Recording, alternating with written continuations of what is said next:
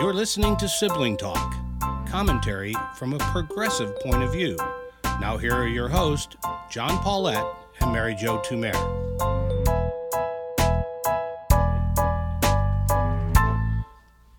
Hello, I'm John Paulette. And I'm Mary Jo Tumer. You're Mary, the Pew Research Company, I guess, Pew Surveys, began in 1937 asking people whether or not they would describe themselves as being affiliated with a church or a synagogue, a religious organization. And then for a long time in American history, about 70%, a little more than that, said yes, they do. And then in the last couple of decades, that began to fall off. And now in the most recent survey, for the first time ever, less than 50%, 47% say yes, they identify themselves as belonging to Catholic, Judaism, whatever organization you want to say. And the trend line is pretty clear. This is going down. And within the next 10 years, we could expect it to be very, very, very low. This is a change, don't you think? A big change in American society? Yeah, I mean, I think we've commented on this before a little bit. It's like Europe, right? You have all those beautiful churches and nobody goes to them because they're just very secular societies. And it's interesting to watch the United States become secular as well. Why do you think that's true? You know, there are lots of theories floating around. I, however, have a theory. As it happens, it's the right theory, but I will propose it to you now. I mean, a lot of people over the years, and frankly, Catholicism has been part of this, have said, well, you know, the worship isn't meaningful. It doesn't relate well to people. And so that's why for a while in Catholicism, we began what we call the guitar masses. Remember, we'd have a whole group up there of like 13-year-olds who had had 5 or 6 guitar lessons at least. And through their braces, they sang, "Here we are all together," as we sing our song, the most self-referential song ever. Yes, I know we're all here, and I know we're all singing. I agree with that. You know, that's been an idea. Some people have said, well, we don't have enough programming. This is in a wide variety of churches for young adults, lots of things. I have a different idea. Do you know, one of the essential questions for all of us is how do we know what is right and what's wrong, what we should do, what we shouldn't do? And one of the theories or approaches to that is what's called divine command theory. And simply put, it is there is a God, that God does care about what is right and wrong, and God has revealed that, what is right and wrong. And that's the classic theory. I'd add one more thing to it, and that there is an organization who can reliably interpret for you what God has said. So, you know, the church, whether Protestant church, Judaism, Catholicism, we can turn to them and they can say, this is what God asks of you. And that's been much of human history. It certainly has declined since the Enlightenment, but I'm going to suggest to you that there's been another great decline. When the group that you rely on to interpret what is right and wrong supports a man like Donald Trump and calls him the new Messiah sent by God, when the group that you rely on says that your uncle who is gay is disordered and should be kept out of substantial amounts of human life, when the group that you rely on says everybody should have rights of employment unless they work for us, then that doesn't happen. Then I think a lot of Americans have said, you know what? That group that we're relying on to tell us what is right and wrong, I don't think they're that reliable. So are you saying that, in essence, they've given up their moral authority by not being moral actors, Because I would say, as a Catholic, when you see a lot of people starting to pull away from the church, it's directly related to the sex abuse scandal. Because how can I go every week and listen, even if I don't believe my priest is a molester, go and listen to We're Right and we got the skinny on, this thing with God, and yet we as a system have protected all these priests who have abused children.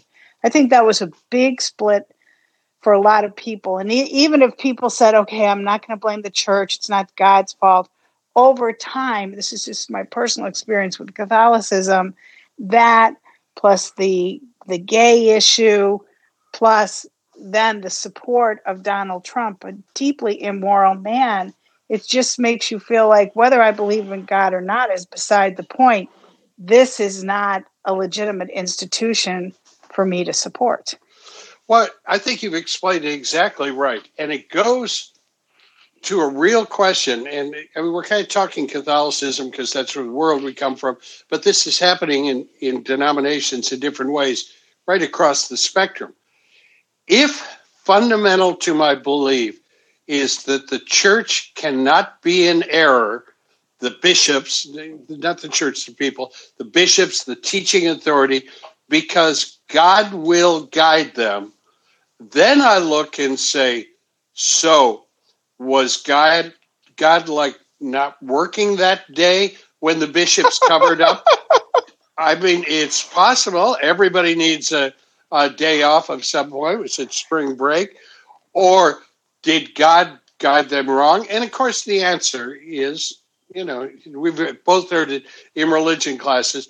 Well, there's two things. There's the divine and spiritual part of the church, and that cannot be an error. And there is the human, the temporal part of the church, and that consists of human beings, and they can be in error. Okay, but it's that part, the human temporal part, that just a few weeks ago said, no, there can be no blessing on marriages, unions of same-sex couples, and said, I'm quoting here, God does not bless sin. I got to tell you, in most of our view, God did not say that. Those same guys who screwed up the cover-up of the sex abuse crisis, they're the ones who said it. And so I think for a lot of people are saying, yeah, church is nice, and I absolutely like going on Easter, but I don't really need them to give me guidance because they ain't that good at it. Yeah, I mean, you think about how, and this is not just Catholics, but all religions, whether Jews, Muslims, fundamentalist Christians, whatever, really, in a sense, have forfeited that moral authority when they have either supported people, and we use Trump as an example, because what was it the evangelical said? Well, sometimes God sends an imperfect messenger. But we as human beings, unless you're some kind of sociopath, we know what is right or wrong. So maybe, however you describe that, is like that's, you get what's right and wrong from a church. But my own personal view is that most human beings know what is right and wrong. Maybe we're taught that, but I do think there's something fundamental. So in other words, we know that it is wrong to bully people, or we know that sexual assault is wrong. I can't imagine anyone defending that practice. You mean anybody except Woody Allen? Well, that yeah. So some people don't get the good, right and wrong thing. So when whatever religious authority is playing fast and loose with what's right or wrong, or justifying wrong behavior, then it creates in some people a cognitive dissonance, like, oh, I thought these guys knew. But I think for many people in the modern age, it's like, these guys got nothing to tell me. They have nothing to offer me in terms of my own living a moral life. And one of the things I think that happens to many people who were raised religious, as we were, and part of a long and, really beautiful tradition in many ways, is you resent the humans, meaning in our case, the bishops, but in whatever religion it is, who in a sense have stolen that from you, who have pulled back the curtain, like over the Wizard of Oz. Say, yes, you're just humans, but you are more than flawed humans. And you have taken away from us these institutions that we believe and love because we can't be a part of it. I can't give you money anymore. I can't support you. I can't pretend that what you're doing is okay. I personally cannot pretend that it's okay to not offer full humanity to LGBTQ people. That's just wrong, right? Those folks are created the same way we were created. And if there is a God, then God's like, go live your life, be a good person. And, I'll put a little bit in there. Sorry to keep philosophizing today, but, the phrase the church uses, I use the church, that's wrong, that the bishops use is, well, we'd like to support it. We think everyone, including LGBT, should have rights, but their sexual activity is, here's a quote, intrinsically disordered. Now, this is a really terrible, hateful phrase to call another human being. You are disordered. They will mumble afterwards, well, it doesn't mean exactly that. They're drawing on an idea called natural law. It goes back to Aquinas and so forth. And the idea is that God created the world in a particular way, and the nature of his creation, of God's creation, is God's revelation of what is right and wrong. So the physical tells us the deeper message. And put in simple terms, the man got a penis, the woman got what you call your vagina, and so God believes that the ordered state is the penis should go to the vagina. If you have two people where there are two penises, or in Latin, two peni, then those two do not go together. I mean, I'm being flippant, but that's essentially a natural law argument. Jesus did not talk in terms of natural law. God did not talk in terms of natural law. This was a philosophical understanding. It gives us some insights into things, I think. But I got to tell you, for people in our time, in the year 2021, you can go out all you want and say it's intrinsically disordered. But today, we have friends, we have relatives, we know people, and we say what you just said. You cannot take away someone's humanity based on your medieval philosophy.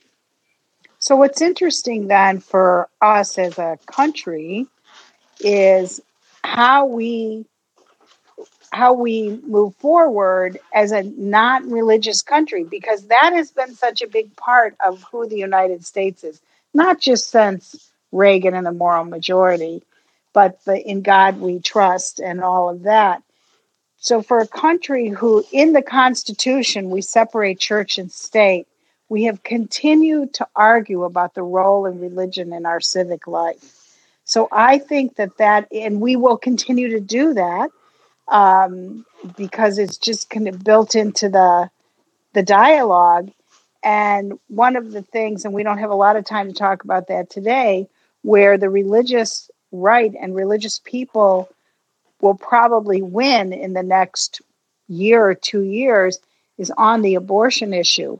And it will be really fascinating to see what the result of that is, because you are going to have, John, a public argument in 50 states about what abortion rights are, when is an abortion appropriate, and what are the medical reasons as opposed to religious reasons, as opposed to constitutional reasons. So sometimes you can win something, which this has been their project for, since Roe v. Wade, 50 years, and you don't win anything. And I just suspect they may get that abortion is illegal, is not protected by the U.S. Constitution. But in the meantime, they have lost a generation of people who are like, your religion, don't work for me. Thanks, but no thanks. Absolutely. And that's going to have to be part of the discussion. A discussion, frankly, we should have. And a discussion that lawyers have something to contribute to. For instance, at what point is the fetus a person? And why is it that person means something in particular? It means something in ethical philosophy, but it means something in the law, right? Because a person is an entity, a being that has rights. That's Correct. a big question. And the argument that is now starting to kind of circulate in legal circles, maybe not just now, but has been, is the fetus a person who has the 14th Amendment right? So, I mean, we're out of time.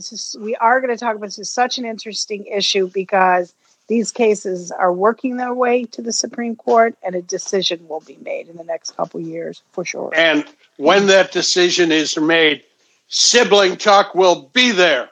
Exactly. We'll be there to cover it. Yeah, actually not there. We'll be sitting in our living rooms. But we will cover it nevertheless. All right, have a good one. Sibling Talk is a JMP production. Theme song by David Paulette.